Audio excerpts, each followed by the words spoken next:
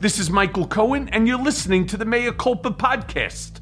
President Biden's State of the Union address was in many ways defined not by his address, but by a photo that has gone viral this morning that captures the awful Lauren Boebert and Marjorie Taylor Greene heckling the president as he eulogized his deceased son.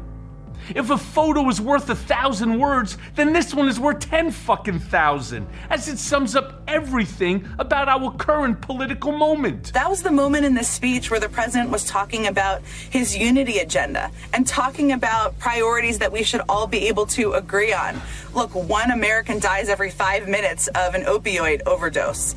There's no question we should do more to help our nation's veterans, people who have been hurt by the impacts of burn pits. Of course, we need to do more to work together to cure cancer. And they were heckling around that time and that moment. I think that says a lot more about them than it does about how important these priorities are and how much the vast majority of people who were sitting there watching in that chamber last night could work together to solve exactly those problems, and others too. The venom and contempt in their faces, the lack of decorum, self-righteousness, and stupidity speak to where we are as a nation in 2022. And all of it while Lindsey Graham looks on helplessly, like a fucking geriatric who just pissed his pants in public. But let's not kid ourselves, folks. These two nasty gremlins are the noxious offspring of Donald Trump. If Ronald Reagan gave birth to a generation of conservatives, then these are Trump's demented spawn. I'll get you, my pretty, and your little dog, too. Without him, they could not and would not exist politically. I was ready to dismiss them as insane and irrelevant, but I am reminded that they have growing constituencies, that they raise tons of money and represent a corner of the electorate that feels the exact same way.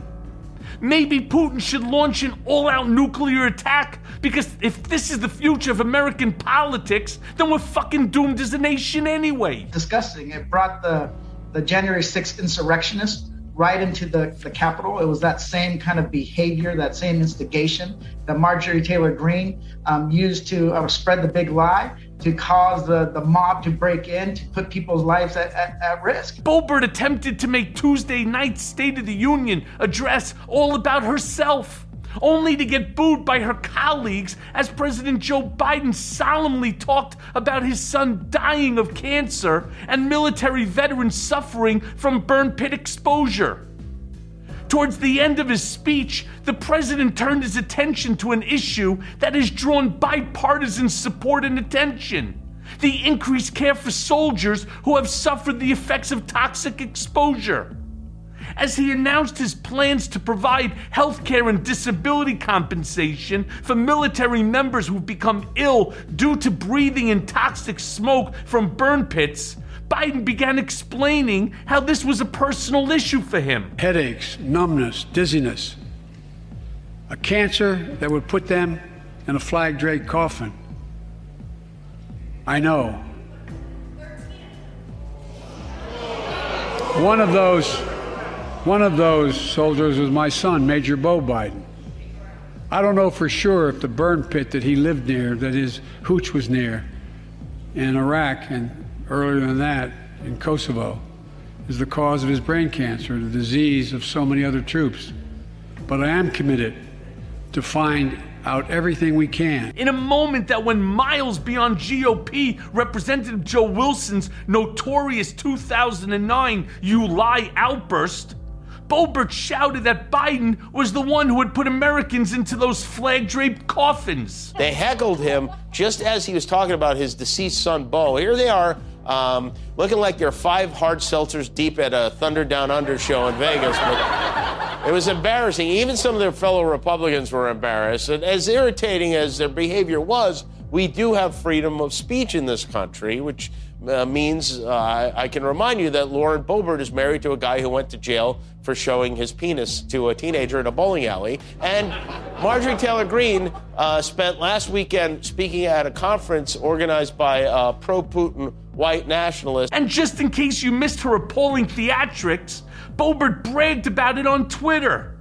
saying, "When Biden said flag-draped coffins, I couldn't stay silent. I told him directly he did it. He put 13 in there. Let me just say this. I agree with what Senator Lindsey Graham said. Shut up.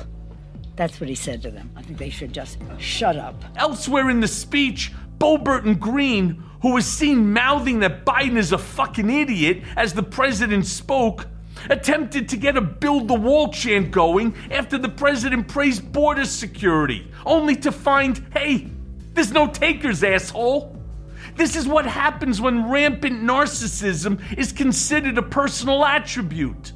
These two individuals believe that wherever they are, it's the center of their universe, and whatever they do, think or believe, needs to be recorded for posterity. They pulled a dumb stunt where they turned their back on Biden's cabinet as they entered the chamber, although I genuinely can't tell if they're turning their backs or if they are just wasted and don't know which way to look. I mean, they have the vibe and posture of two college sophomores at a party looking for a friend who left hours ago. Jessica!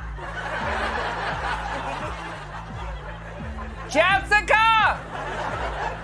Was that supposed to be a powerful statement? You don't look like you're turning your backs. You look like you're waiting for your Uber after getting kicked out of an Applebee's on St. Patrick's Day. Look like two overbearing Little League moms berating their kids from the stands. Come on, Tyler, you gotta catch that! This is T-ball, Tyler! Now that picture might make you angry, but if I've learned anything, any one thing from watching Real Housewives, it's that two white ladies this erratic will eventually turn on one another. Oh, sure, they agree now, but you wait. You just wait. Did you take my Stop the Steal mask? I borrowed it. Well, stop the borrow! For Boebert, the controversy is the thing. She knows that there is no line that she can cross with Biden that would lead the Trumpist base against her. The ruder and more partisan she is, the better it is for her. Political theatrics in support of, showing how much she hates Biden are not only tolerated by some corners of the Republican Party, but they're celebrated. Thank you, Madam Speaker. Democrat policies are so pathetic and have done so poorly that the left has nothing else to do but troll the internet looking for ways to get offended and then try to target members and strip them of their committees. This is a dumb waste of the House's time. But since the Speaker has designated the floor to discuss members' inappropriate actions, shall we? The Jihad Squad member from Minnesota has paid her husband, and not her brother husband, the other one, over $1 million in campaign funds. This member is allowed on the Foreign Affairs Committee while praising terrorists. A Democrat chairwoman incited further violence in the streets outside of a courthouse. And then the cherry on top, my colleague and 3-month presidential candidate from California, who is on the Intelligence Committee, slept with Fang Fang, a Chinese spy. Let me say that again. A member of Congress who receives classified briefings was sleeping with the enemy. This is unacceptable, and this would never be. Time's expired, gentlemen. The Colorado Republican who wore a black shawl with the words "Drill, baby, drill" on the back wrote at least 50 tweets lambasting Biden throughout his speech. The attire referenced her support of increased drilling for petroleum and gas, a stance she has tweeted about in the past, and a pet slogan of Sarah Palin, the patron saint of political ignorance herself. Putin is watching the tyranny that is taking place in America, and that's why he's now at war with Ukraine. Are you crazy? Or just plain stupid? Green wasn't part of the Republican response to President Joe Biden's State of the Union address, but she tried to be. In her own State of the Union response video, she ranted and raved against everything President Joe Biden stands for in a fucking weird and hate-filled response that reminded some of a terrorist video. The President of the United States is totally compromised because every world leader has contents of Hunter Biden's laptop and much more to blackmail him. So it's no wonder America is weak. We do not have a president that can defend our country. We have a president that puts America last because he is literally serving China, Russia, and the world. He is a globalist. He's for the global economy. He is for the World Economic Forum, for the interest of China and for the interest of Russia, and for anyone anywhere that has blackmail evidence on his sexually deviant, drug-addled, deadbeat dad, pathetic, sorry, embarrassing excuse of a son. Joe Biden has already broken his oath of office because all he cares about is protecting Hunter Biden, and he will not protect any of us. This is why I have introduced 4 articles of impeachment on Joe Biden. Republicans have been criticized as the party of no for the past 2 Democratic presidents, columnist Nicholas Goldberg wrote in the Los Angeles Times. Green brought that to a whole new level Tuesday night after the big speech. While many Republicans gave Biden standing ovations over bipartisan initiatives and cheers for America, Green struggled to find anything she liked. Instead, she sought to rant against Democrats in a 30-minute conspiracy-laden word salad for the Right Side Broadcasting Network. Under President Trump, this would have never happened. For 4 years, our country had a real leader that led America and the entire world to peace through strength.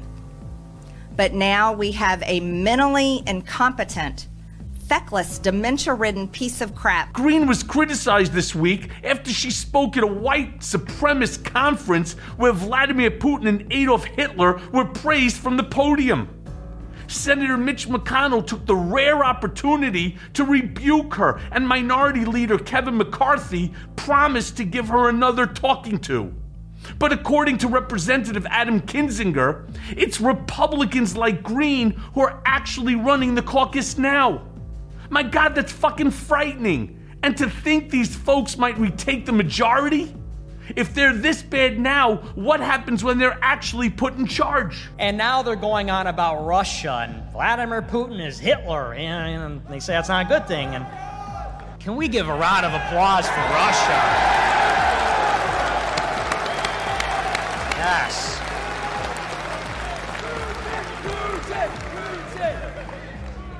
Absolutely, absolutely.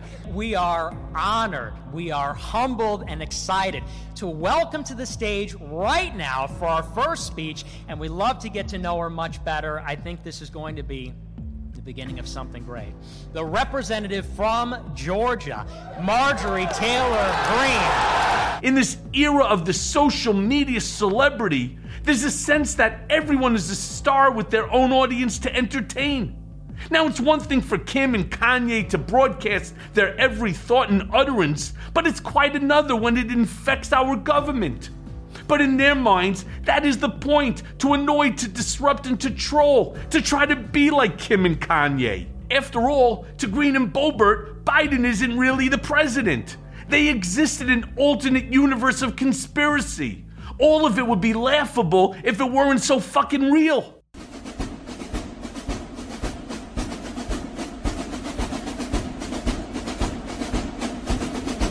And now for the main event.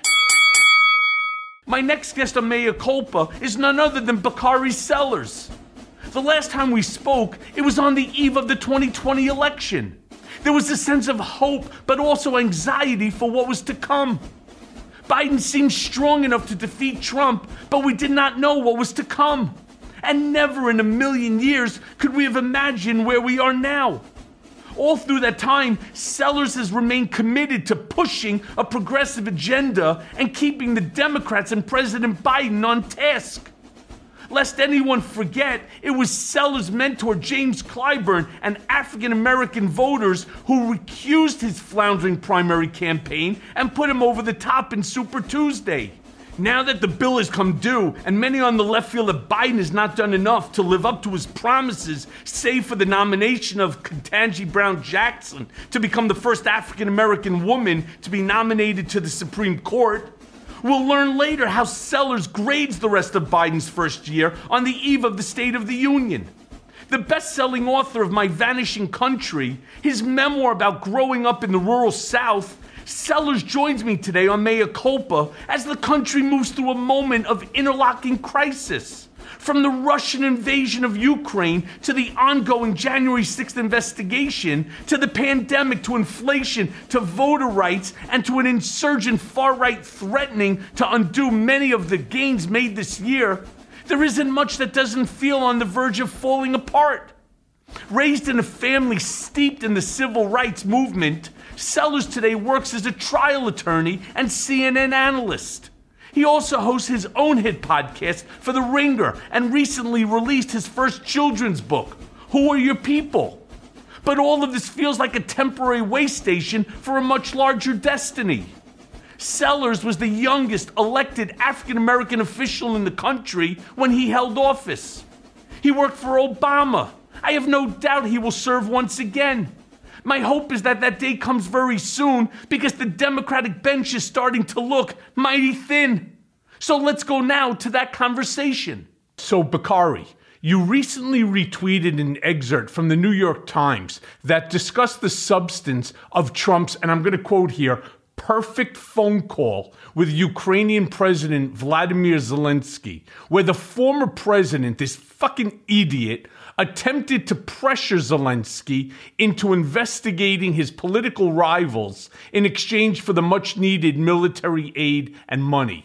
Now, we all know where this led, but if you would, discuss with me this exchange and how it matters now in light of the Russian invasion and what it reveals to you about Donald Trump. Well, I think we have to look at it critically. I mean, not only was it a stupid phone call, Michael, which I think everyone would agree with, and not only was it just kind of brute in the way that he went about an impeachable offense, literally an impeachable offense. But we are now able to have a clear-eyed view on the relationship that Donald Trump had with Vladimir Putin and how his policy was just utterly disruptive. The fact is, President Zelensky and Ukraine needed this aid. They needed these defense mechanisms to prevent what we're seeing today. And Donald Trump knew that. And Donald Trump knew how valuable it was. And he still tried to withhold that for the purposes of his own personal gratification and to benefit Vladimir Putin. So I think that in light of what we're seeing, we see how bad, because some people were just like, it was a bad phone call, but what? But now with the full context, you see it's more than a but what. Yeah, more than about what is right. Now, here are just like some of the claims, for example, that the former president made over, that phone call. And I thought they were interesting. The president wrongly claimed that Acting Director of National Intelligence Joseph Maguire testified that Trump's phone call with Zelensky was very normal. Now, that's of course Trump claiming it. Maguire did not characterize the phone call in his testimony before the House Intelligence Committee in that specific light as very normal. But he's not the only one, Bakari, right? You also had, Trump claimed that Senator Rick Scott of Florida described the call as a perfect conversation. Now, Scott didn't use those words, but the same like with Mitch McConnell. He made those same, Trump claimed that Mitch McConnell put out a statement that said it was the most innocent phone call that he's ever read. Now, neither Rick Scott nor McConnell ever agreed to the statements that Trump made, but they also didn't see the call as an impeachable offense. Talk to me about that. I mean, it's profiles in courage, right? I mean, those individuals, or lack thereof, those individuals, I think they believe that what is happening today would not occur. And therefore, their cowardice would not be put into the light. I mean, the first part of your comment is so true. Donald Trump is a sociopath who lies quite often, and so it's no secret the reason that he lied about someone's testimony. But let's go further in.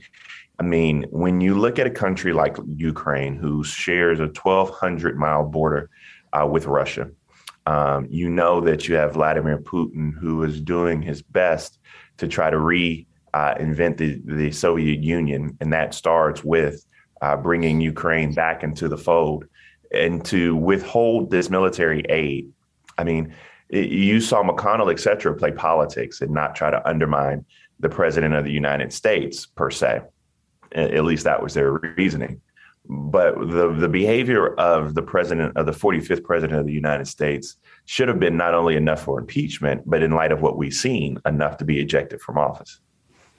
Yeah. The funny thing is where he completely is misguided in his thought process he went after the whistleblower, right, who claimed that they never saw the conversation and so on. But one of the things that he falsely also stated is that he claimed that the White House released a memo of the phone call with Zelensky that, in his words, was an exact word-for-word transcript of the conversation. And then, of course, he goes on to say, taken by a very talented stenographer. Now, I could truly hear those words play in my voice because this is the same way he used to speak at the Trump Organization. If you want to praise somebody, he's a very talented stenographer. You don't have to be talented. I mean, look, like yourself, how many depositions have you done in your life? I've done hundreds of depositions, and I wouldn't say that each and every one of the stenographers, I wouldn't call them talented stenographers. I would call them certainly more than competent because what's their job? To take it down word for word. The government's memo then included a caution note on the transcript stating it's not a verbatim transcript, right?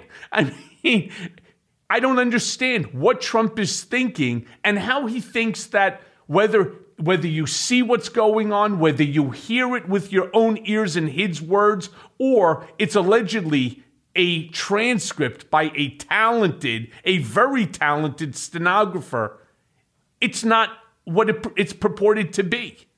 I mean, but does it matter? I mean, is the truth? I mean, the question is to you and I, the truth is still reigning supreme.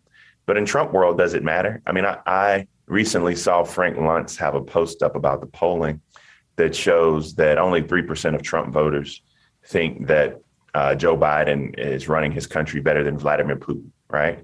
I mean, there is a different world of voter who ascribes to the lies, who disregards the psychopathy.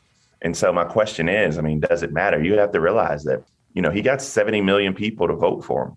And we all know that he fabricates. We all know that he lies. I mean, he lies like people breathe. And the biggest I've said that before, too. Yep. The biggest issue that we have, though, is that, imagine if this is the scary scenario, Michael. Imagine if Donald Trump were still president today. Imagine a fractured NATO responding to Putin. Imagine a lack of unity in a global response. Ukraine would fall. And Ukraine wouldn't just be the first. I mean, you have to understand China is watching this to see what happens and see what the possibilities are with Taiwan. Look at Estonia. Look at Latvia. These are all countries that, could be up next for Vladimir Putin. And so this is an important moment in American history. And you have to wonder if Donald Trump was president now or president in 4 years, what would be the result? Well, I'm pretty sure I could tell you what the result would be. He would be siding right now with Putin. There would be no aid whatsoever to Ukraine because Ukraine did not do for him what he was demanding, and that is to lie about Joe Biden and his son Hunter Biden. Yep. It was to open up that investigation as, the Führer number 2 wanted, right? And since they did not do that for him, if he was still president, you could rest assured that he would be telling them right now, in no short, order. He would go right on television and he would basically give them, the big fuck you, good luck to you, have a nice day. That's really where he would be at. Yeah, I mean, I think that, one of the greatest tragedies we're seeing right now is you have these profiles. You have President Zelensky versus a Ted Cruz, or the imagery of a Donald Trump. You have someone who is leading a country with great courage, understanding that there is a real human cost that's being paid. I mean, individuals are losing their lives right now in this war. I mean, this is not a fictitious war. This is a very real threat of a nuclear arsenal being deployed. But Donald Trump doesn't have the capability to see anything outside of himself. And therefore, the strength that we're showing and the strength that Joe Biden is showing, regardless of what you think about him during this moment, is a complete 180-degree contrast to what we had the last 4 years. If you saw my Twitter feed, I put out, it was a picture of Zelensky in military, gear, and then the other one was Ted Cruz. And I wrote, when the tough get going, right, the weak head to Cancun. And it got a pretty funny response from my Twitter followers, but it's the truth. Zelensky is really, truly a patriot for his country. This is a guy who was offered, as the president, an invitation to leave. And he goes, I'm not leaving my country, right? I don't blame him. I wouldn't leave either if I was him. But, some people certainly would. Rest assured, if Trump was in that situation, he would take it and say so long to you. It reminds me of like that Fred Flintstone one with like Madam Yes, right? I'm too important to be captured, right? And that's what he would say. I'm too important. The one thing I wanted to discuss with you, something that has been on my mind, 40% of Russia's economy is based upon oil. All right. And right now they're doing incredibly well because of the price per barrel of oil is now, at a high it hasn't been at, obviously, in many, many years. But the part that bothers me the most is that the United States has more untapped oil than any other country in the entire world. This is the estimated 264 billion barrels of oil, right? Why are we not really, you want to teach Russia a lesson? Start to tap some of these oil reserves that we have in this country. We could take over the entire energy market in the world. We have more oil than Saudi Arabia. We have more oil than Saudi Arabia and Russia combined. Bring the oil back down to $30 a freaking barrel, $40 a barrel, right? Put Russia out of business economically. Let them financially suffer. And then figure out how to deal with somebody like Putin. I think that there are a couple of things. I don't necessarily disagree with your overall sentiment, understanding that there is some nuance. For example, we get about 800,000 barrels of oil a day from Russia. I think that's about the quantity of consumption. But you look at things like the Keystone Pipeline. For me, I am someone who believes that we should, on a limited basis, tap some of our reserves while also fighting climate change. I don't think that you have to choose one or the other. The argument that's made, Michael, though, is this: like, how do you move towards carbon zero and you still are untapping reserves or building pipelines? I think that you can do both. I think you can put things in place to limit your, and I think we have to, because if you're in Mar-a-Lago, it's going to be underwater in 20, 30 years, right? And by the way, Russia's economy is crippling right now, even without this. Like I said on TV, and didn't make a lot of my Russian friends happy, but it's basically like a frozen tundra with a gas station and a nuclear weapon. That's what Russia is becoming quickly. And so its economy is crippling fast. But you're right. I think there is a balance to be had here at home where we can, focus on climate change, but also untap on a small scale some of our numerous resources we have here. That was a whole argument of the Keystone Pipeline. But although that wasn't necessary, we wouldn't be purchasing gas here. We'd be purchasing it from Quebec. The argument still is the same. Yeah, I agree with you. But Bakari, you jokingly tweeted that Putin's only hope is really for Trump to be reelected as president. But in all seriousness, what do you make of the former president's continued praise of Putin? It's not just him, though, right? You have Mike Pompeo, the former Secretary of State, who called him brilliant and shrewd and all of these other things. And Tucker Carlson. And then you had some idiot it wasn't CPAC, it was the other one, like America First something. America for AFPAC, whatever it was, yeah. And then Marjorie Taylor Greene got up and the whole same stupidity. So, what do you make of this? The Republican Party has a problem. Whether or not it's Wendy Rogers or Marjorie Taylor Greene, or whether or not it's Tucker. This war and the world being able to see what the foreign policy decisions of Donald Trump and the continuing propping up of somebody like Vladimir Putin, what it means. People are literally able to tangibly see what it means right now. And that's a problem for them. And, it makes no sense. And then you have someone like, I believe it was Tom Cotton recently on TV, who was unable and unwilling to call out people on his side of the aisle who continuously praise Putin. I mean, it's mind-boggling. For me, I have absolutely no love for Vladimir Putin. I think that he's a war criminal, especially after killing civilians, bombing hospitals, bombing ambulances, killing civilians. For me, is a part of the definition of a war crime. And so the fact that Donald Trump, Pompeo, Tucker, et cetera, stand by him, I mean, it's fundamentally a problem, but now the world can see. I wonder, as a lawyer, and I was thinking about this the other day, how in the United States we're so big with class actions. And remember, there was that massive class action lawsuit against Iran, for some of the crimes that they had committed, and then they seized a ton of Iranian money for that lawsuit. I almost wonder whether or not we have the capability of bringing a lawsuit against Vladimir Putin for war crimes and for other crimes that he's committed, crimes against our economy, right, where any one of us could be the lead plaintiff, right, in it, and then start seizing some of the assets that belong to him that we know are his, right, that are interrelated to him. I mean, I think that's though sometimes, I'm not so sure that, like Trump, he's solely guided by money. So I wonder if something like that would be, a way of controlling him, a deterrence to some respect. So I don't know about a class action. I think that you'll have some sovereignty issues and overcoming those sovereignty issues. However, I do think that there is a role that some of our international courts can play. And by the way, they're already seizing his assets. You saw he just took his boat from, I believe it was Germany, back to Russia. He's worth $200 billion, depending on who you talk to.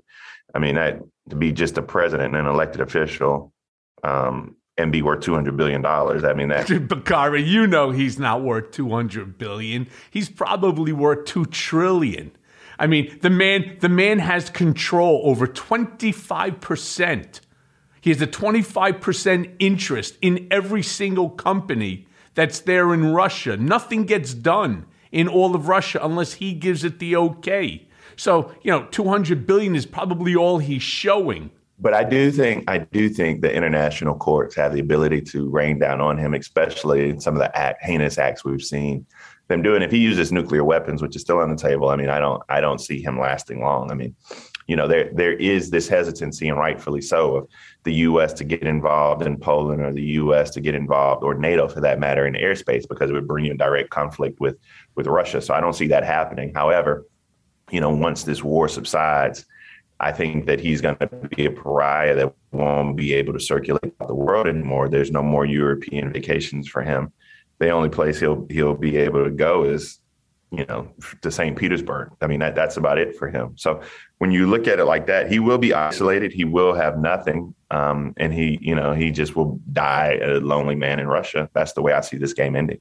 Do you really think that he's not going to get his boat back or his money back from the United States? Now, it may take some time, just like you'll remember under Barack Obama that they brought to Iran, I don't even know how many, plane loads worth of cash that was seized of their money years ago. I was remind folk it was their money. So yeah, I mean, the question is, can he get his money back? He probably can, but it won't be during his lifetime. I mean, it just won't. Well, from your mouth to God's ears, as they say. But I'm curious if you've thought about the larger attraction between the far right and Putin. Like, listening to people like Steve Bannon, they view him as anti-woke, right? As a white Christian savior who's willing to stand up against the liberal internationalist order. If you would, discuss with me where and why these folks continue to make this larger connection. I mean, all of a sudden, he's like this pro-white, this pro-Christian, this pro-conservative guy that they're making into a poster child. Yeah, I don't get it. I mean, you're right. I mean, it's this love for the white alpha male authoritarian. I mean, and seriously, I mean, what are you embracing? You're embracing someone who poisons political opponents, somebody who kills journalists, somebody who kills civilians right now in war. I mean, this is who you're talking about. And the embracing by the right of Vladimir Putin. I mean, you see the rallies and the images of people chanting Putin's name. I mean, outside of Lindsey Graham, you're hard pressed to find a vocal critic per se. I mean, everyone else is being cautious with their terms. And so, I think, and you're right. I mean, you have to include the issue of race, Michael, because you have a lot of, Black male authoritarians who are just ruining their countries as well throughout the diaspora, but you don't see the right embracing them the way they're embracing Vladimir Putin.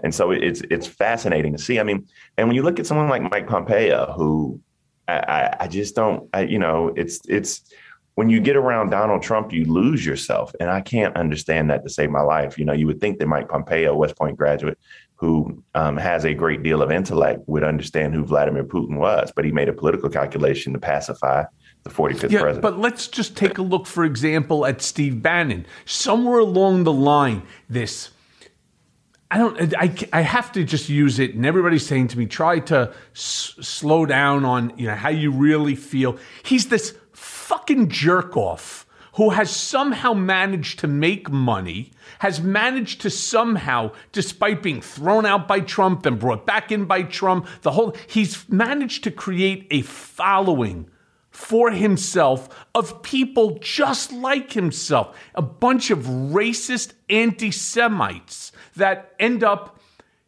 going on, whether it's podcasts, on radio, on television. Now, of course, he's not going on your network television. He's going on the Newsmax, the OAN, but that's his people. And praising Vladimir Putin for racist views. I mean, and this is, again, what Donald Trump is embracing in his inner circle now. Does he really think that he's going to be able to win the next election with this sort of ideology? Yes, he does believe that because, he's also insane. But I think that what you highlighted is so important, man.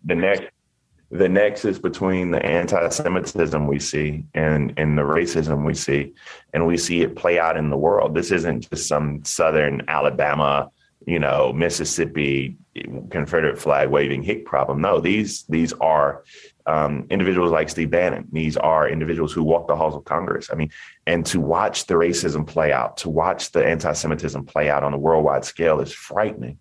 But they use that as political currency, Michael. You know that. I mean, Donald Trump utilizes that to mobilize and empower his base. And they see a leader and a hero in Vladimir Putin. Yeah, they do. One of the things that I've been trying to use my new Instagram account, Michael Cohen 2.0, is I want to create a grassroots movement.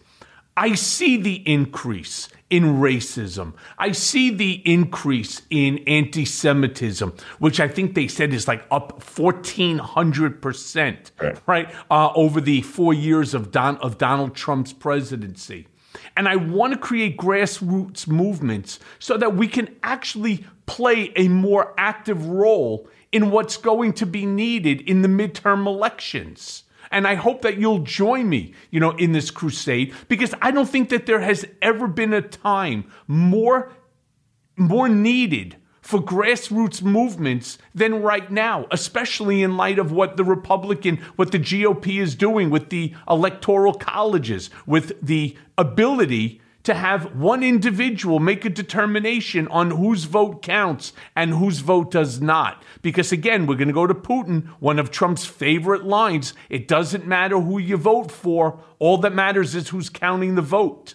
I mean, and we have to go back and let's go back through history. I mean, you saw some failures when it came to Vladimir Putin, and you saw the world not respond in Georgia. You saw the world not respond in Crimea. Or Crimea, however you want to pronounce it. And then you went through a phase where finally, Mitt Romney was right. I think that has to be said.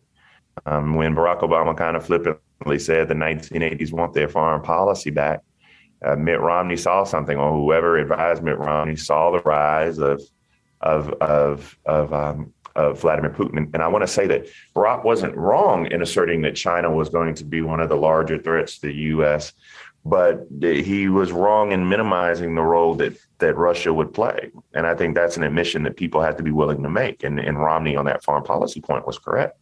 But Barack Obama got it. And his swift action after Crimea, freezing out Russia is something that would have gone forward under Hillary Clinton. But you look at the policy choices that Donald Trump made. It wasn't just a hands off for Russia. It was a love fest. It was I'm trying to get Vladimir Putin in bed and thank him, for everything he's done for me. And so, and even after meddling in our election, we didn't really slap him like we should have. And so all of that, this is not happening in a vacuum. All of the foreign policy failures we've had over 20 years lead up to what's going on today. Well, let's just go back to this whole topic of racism, and you can see it now playing out.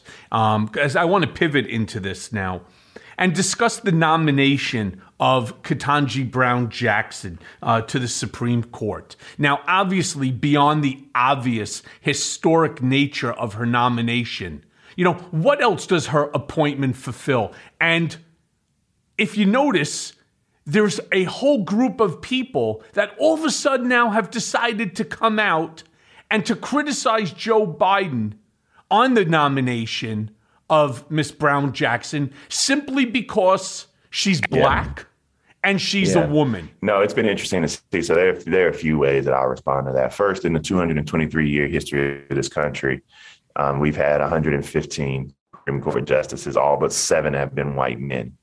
Ronald Reagan came out and said that he was going to appoint a woman in the 1980s because he was having issues with women in his polling. And of course, who did Ronald Reagan appoint? Sandra Day O'Connor. Donald Trump came out with a list of people that he was going to nominate. It wasn't the most diverse list, but he had every right and prerogative, and he nominated Gorsuch and he nominated Amy Coney Barrett. And so, these things, and Kavanaugh, he actually got 3 appointments, weirdly enough. And so, this isn't anything new, but Ketanji is someone who comes from, and you understand this, unfortunately, having gone through the system, the power of and the importance of having someone who knows it and was a public defender, for example. Ketanji Brown Jackson brings that. She talked about sentencing reform. She was on the commission for sentencing reform. And so she just brings a background. And it's weird because, she just got voted into the 10th Circuit Court of Appeals.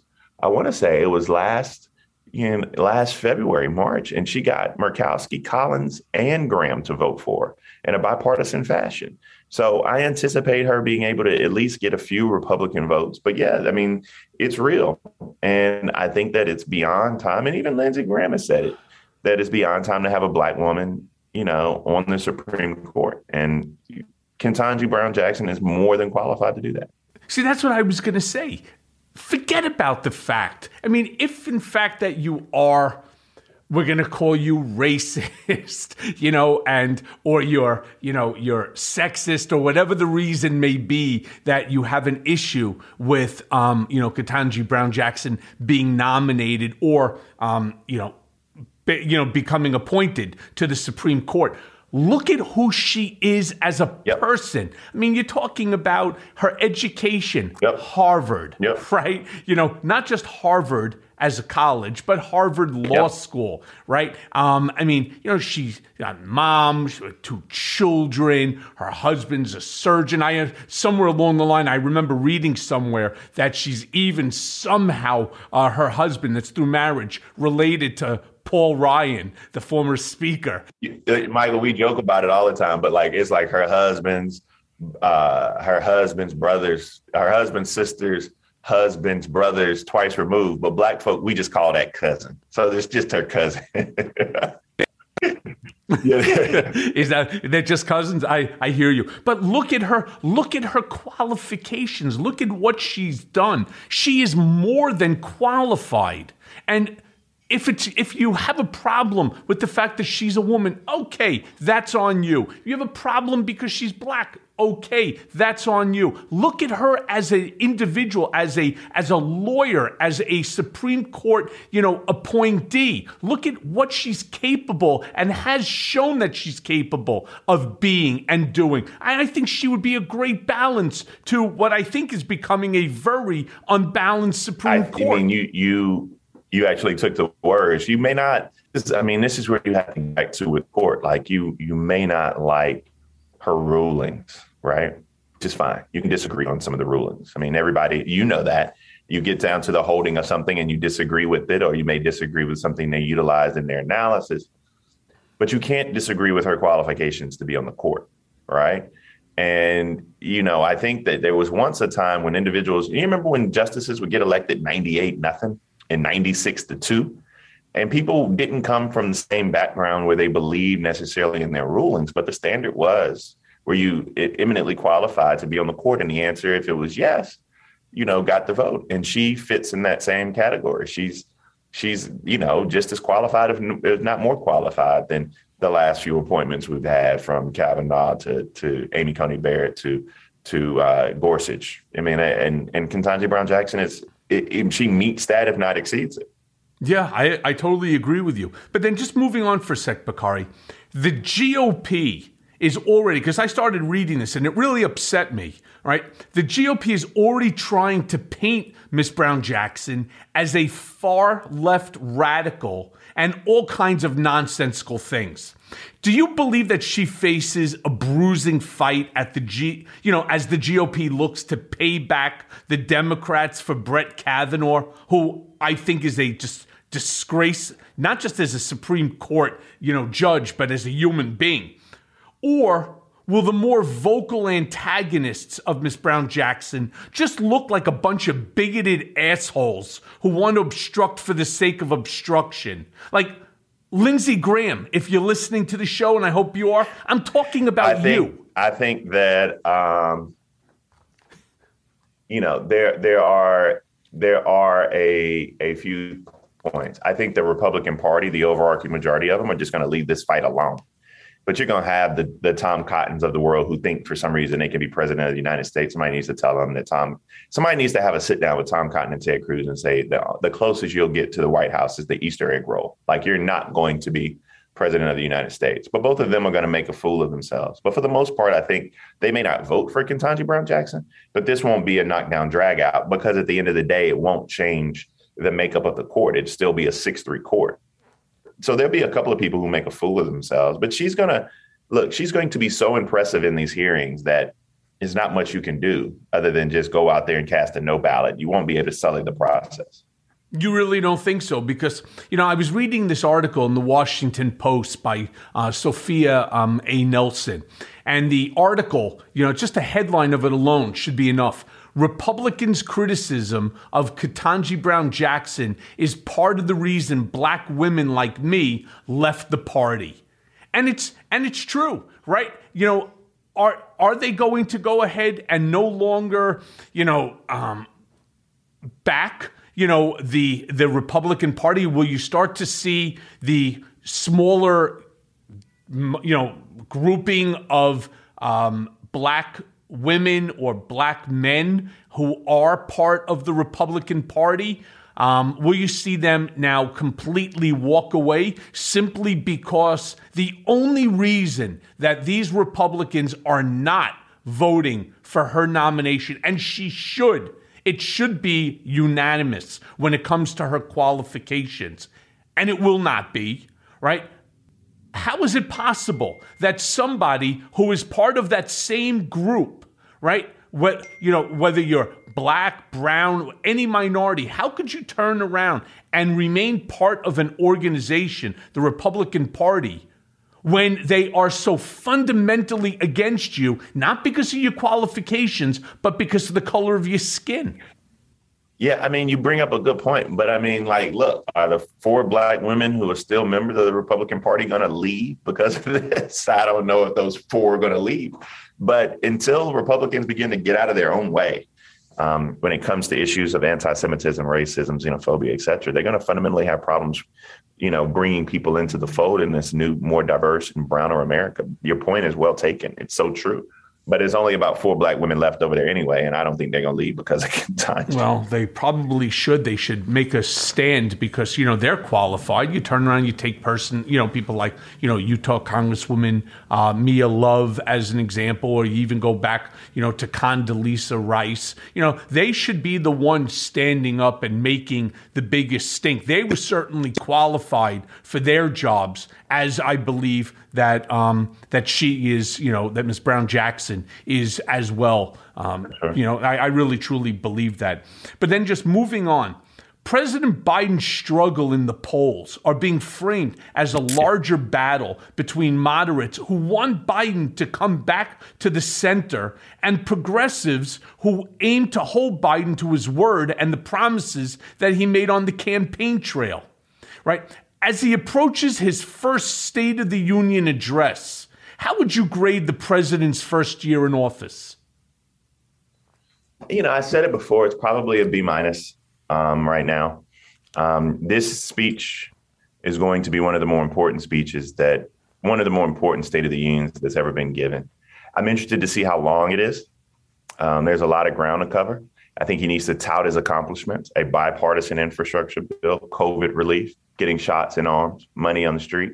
But how he talks about, the failure in Afghanistan, and not being able to see the falling of that country so quickly, or how he talks about many of the successes that we've had thus far in dealing with Vladimir Putin are going to be very, very interesting. Part of the president's issue is that and this is an Obama issue too, it's weird that both of them have this kind of obstacle they can't overcome, is that they just don't message well about their accomplishments. They don't tell people about the things that they've done. And then it comes off when they do is not necessarily listening to the voices of those individuals. So he's going to have to walk that line. I don't care about his polling numbers right now. I mean, his polling numbers are just as bad as Barack Obama's were. And Barack Obama went on to trounce Mitt Romney and win a second term. So that's not a problem right now. But if they're going to do anything, Michael, about the midterms, then that starts with this speech tonight. Yeah, so I agree with you on that, except if we can do something, just, since, of course, we're talking about a scorecard. Let's take a look at COVID, right, as an example, because that's been the biggest issue on people's minds over the course of the past, 2.5 years.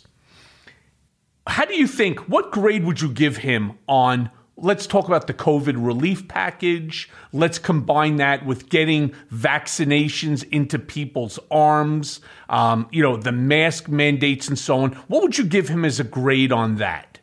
No, I think it's an A. I mean, I think that the only thing that this administration has to do a better job of is understand parental exhaustion. There is this, and it's a very real thing.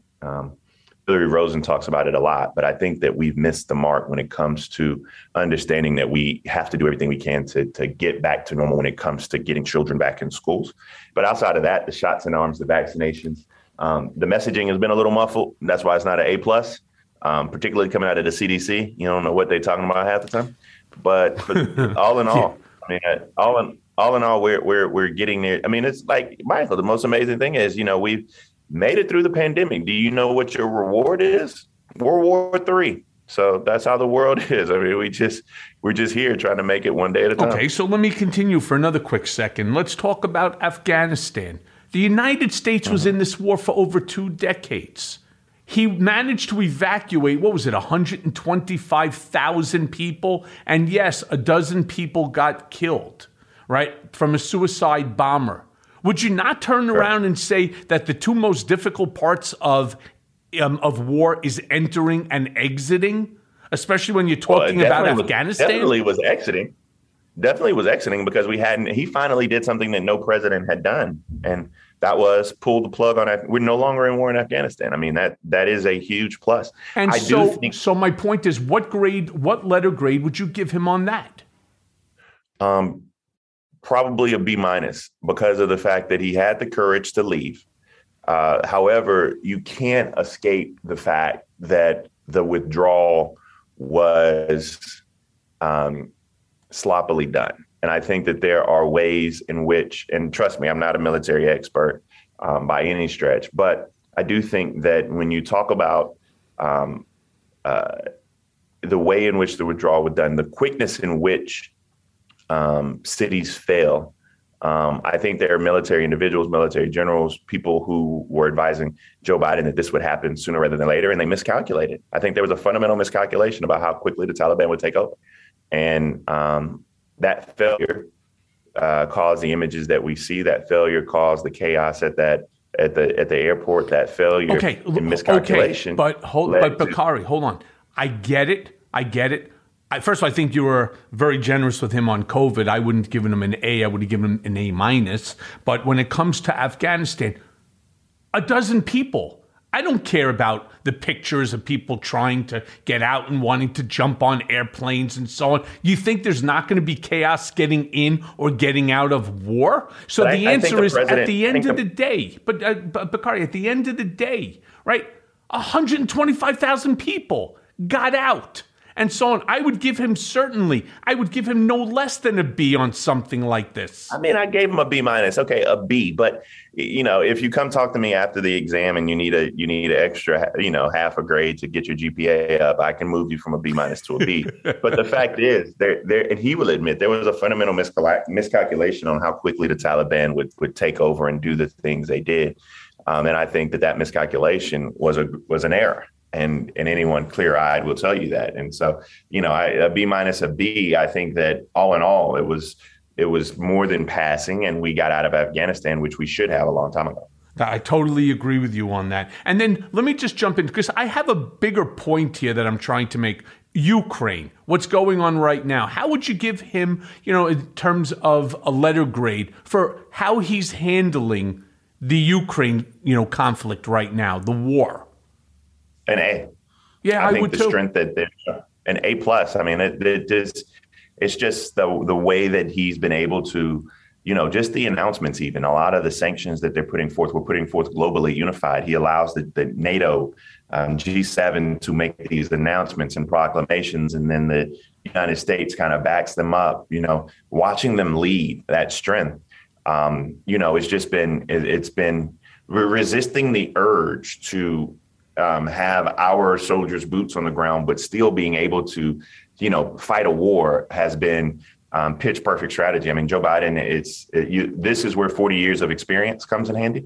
And I think that he's been doing a damn good job in protecting our interests, also helping Ukraine out as much as we possibly can. Yeah, and being well respected in the international community is how we were able to get things like SWIFT taken away from Russia and basically major banks. Right? Yeah, with the international banks. But the reason that I bring this all up in terms of that is obviously, some of the things like ABC put it best when they said, from fighting the pandemic and rebuilding the economy to dealing with racial strife and combating climate change, right? So Biden is facing this mixed report card on what he's been able to accomplish. And this is the point I want to make.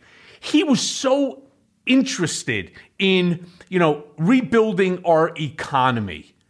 The infrastructure bill that he was trying to pass would have been something exactly what this country needs in order, right, to rebuild, in order to get higher paying jobs for most Americans and so on.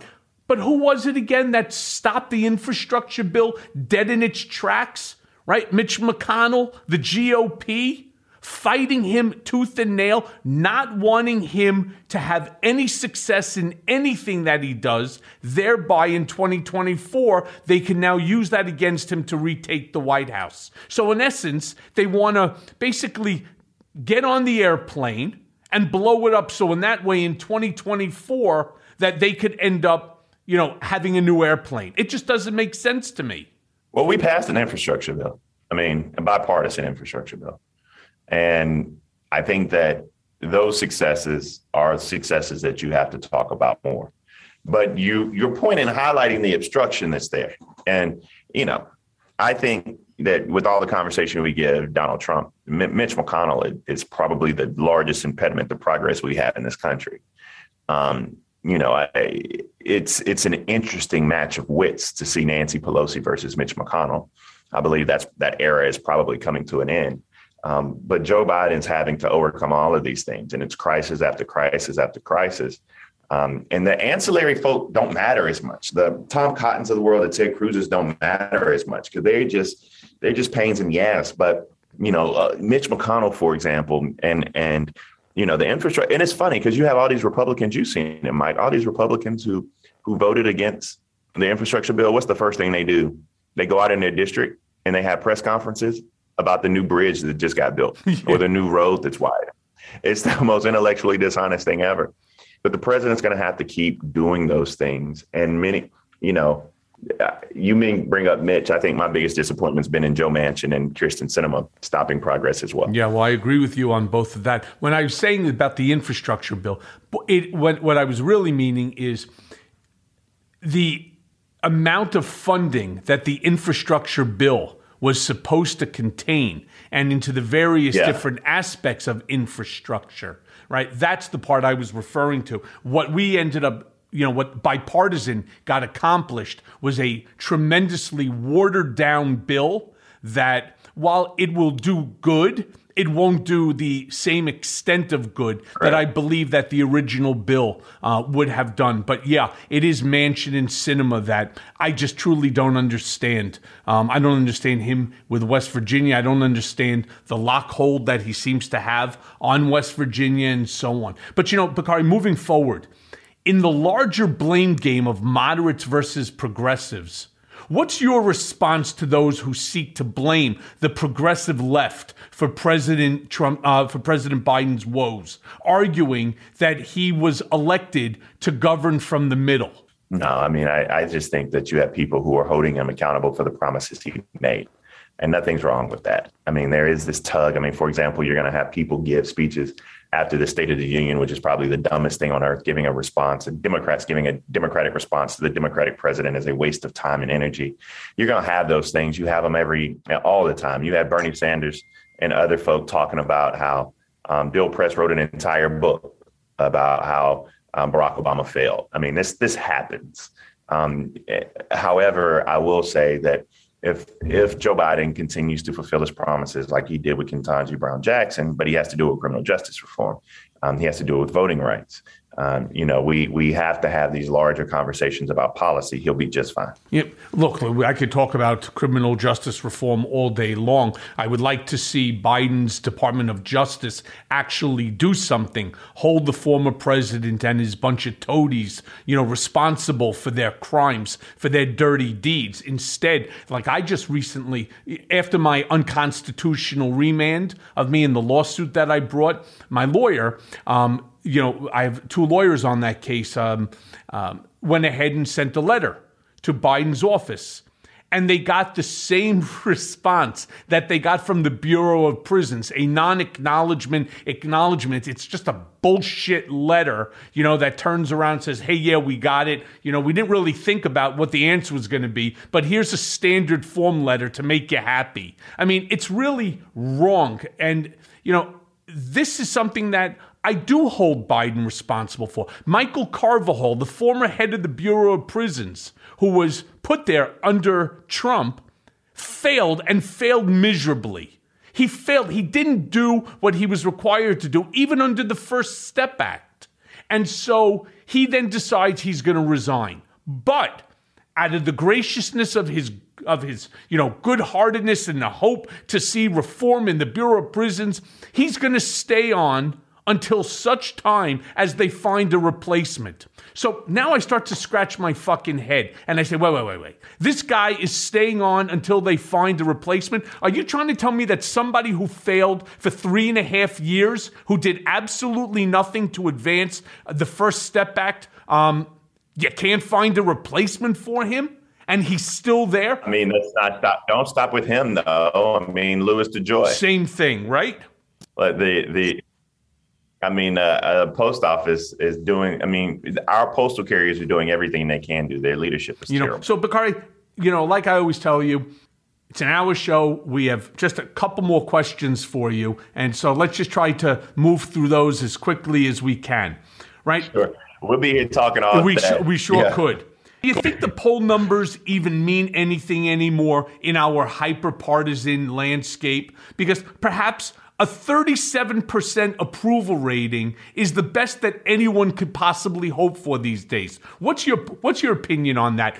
A guy who actually went through the polling system, himself. Polls don't matter at this point.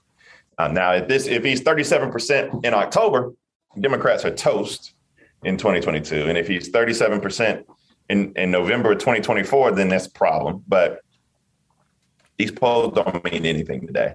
And at the end of the day, it's state by state. So it's going to matter in places like Georgia, Pennsylvania, Wisconsin, Arizona, Nevada, where the Senate is up for play.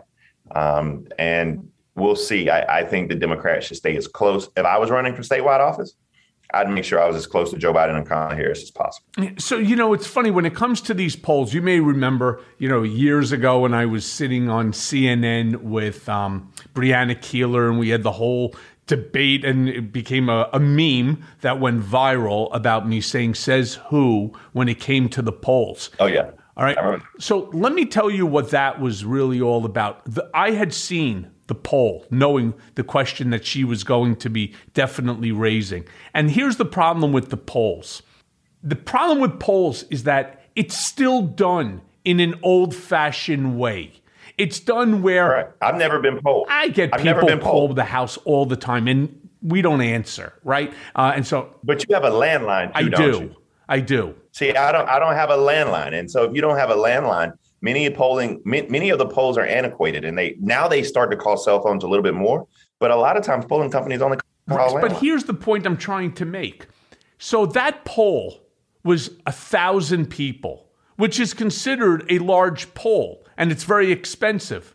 But what's 1,000 people? I jump on my Instagram Live, I have 1,000 people. It's nothing today, right?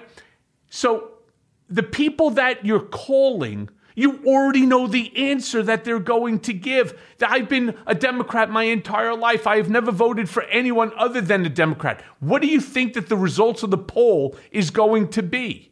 And that's why when they say 37% for Joe Biden, I'm not buying it at all. I think it's says who? Exactly. Very good. There's going to be our new meme. So then just moving along here. Do you worry about the Democrats losing control of the House and the Senate in the midterm elections? I mean, do you think Trump is still a factor? Or will the economy and other sort of kitchen sink issues be what's on voters' minds? Like, my question really to you is, what can Democrats do to keep or even to expand their majority in the House and the Senate? Well, expanding it should not be the focus. Keeping it is the focus. I am more concerned about the Senate than the House. I think the House, because one of the things people have to remember is that redistricting is occurring as well. And the overwhelming majority of state legislatures are held by Republicans. And so you see Republicans increasing their margins in state after state. And so it's going to be really hard in the House. But in the Senate, again, you got to talk about Georgia. And where Donald Trump plays a role is not necessarily in the outcome, but in who these nominees are. Democrats couldn't pick a better nominee in Georgia than Herschel Walker. You think Ron Johnson is vulnerable. You look at Pennsylvania, that's a state that Democrats should win. Nevada and Arizona, those are states that Democrats should hold. And so if you're able to do those things, then yes, you will.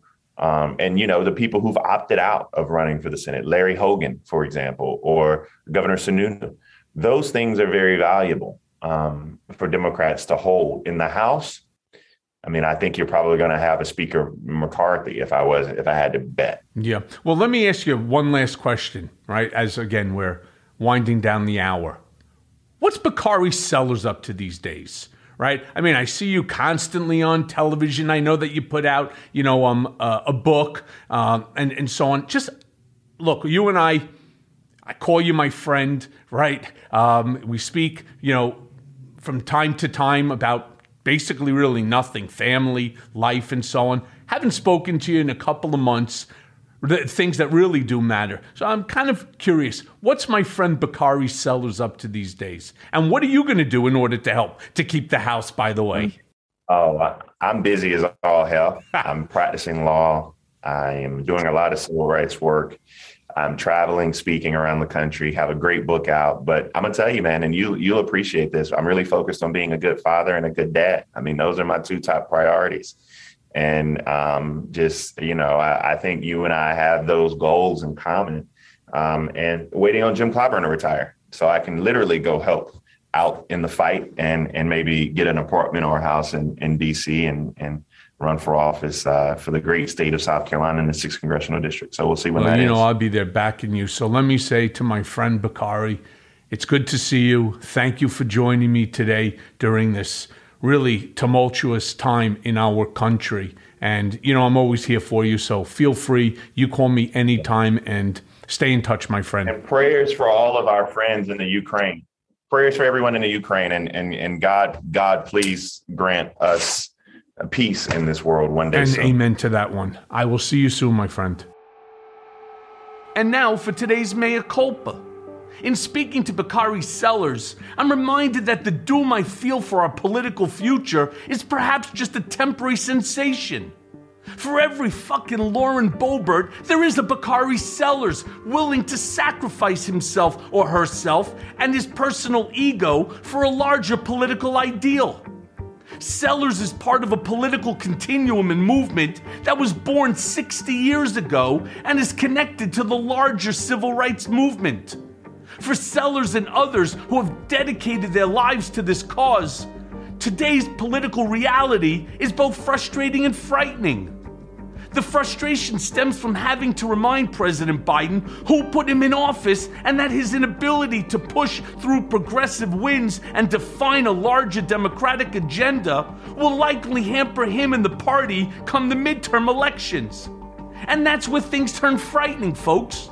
Should the Democrats lose the majority, people like Lauren Boebert and Marjorie Taylor Greene will become exponentially more powerful within the GOP. And what was once thought impossible will become a political reality with racist, anti-Semitic ideologues controlling the levers of power, with Donald Trump controlling the larger agenda. What's at stake is enormous. Seller knows this, and at times seems pained to keep his fellow Democrats on message, reminding them to frankly not fuck this up for the rest of us. The world is a fragile and frightening place.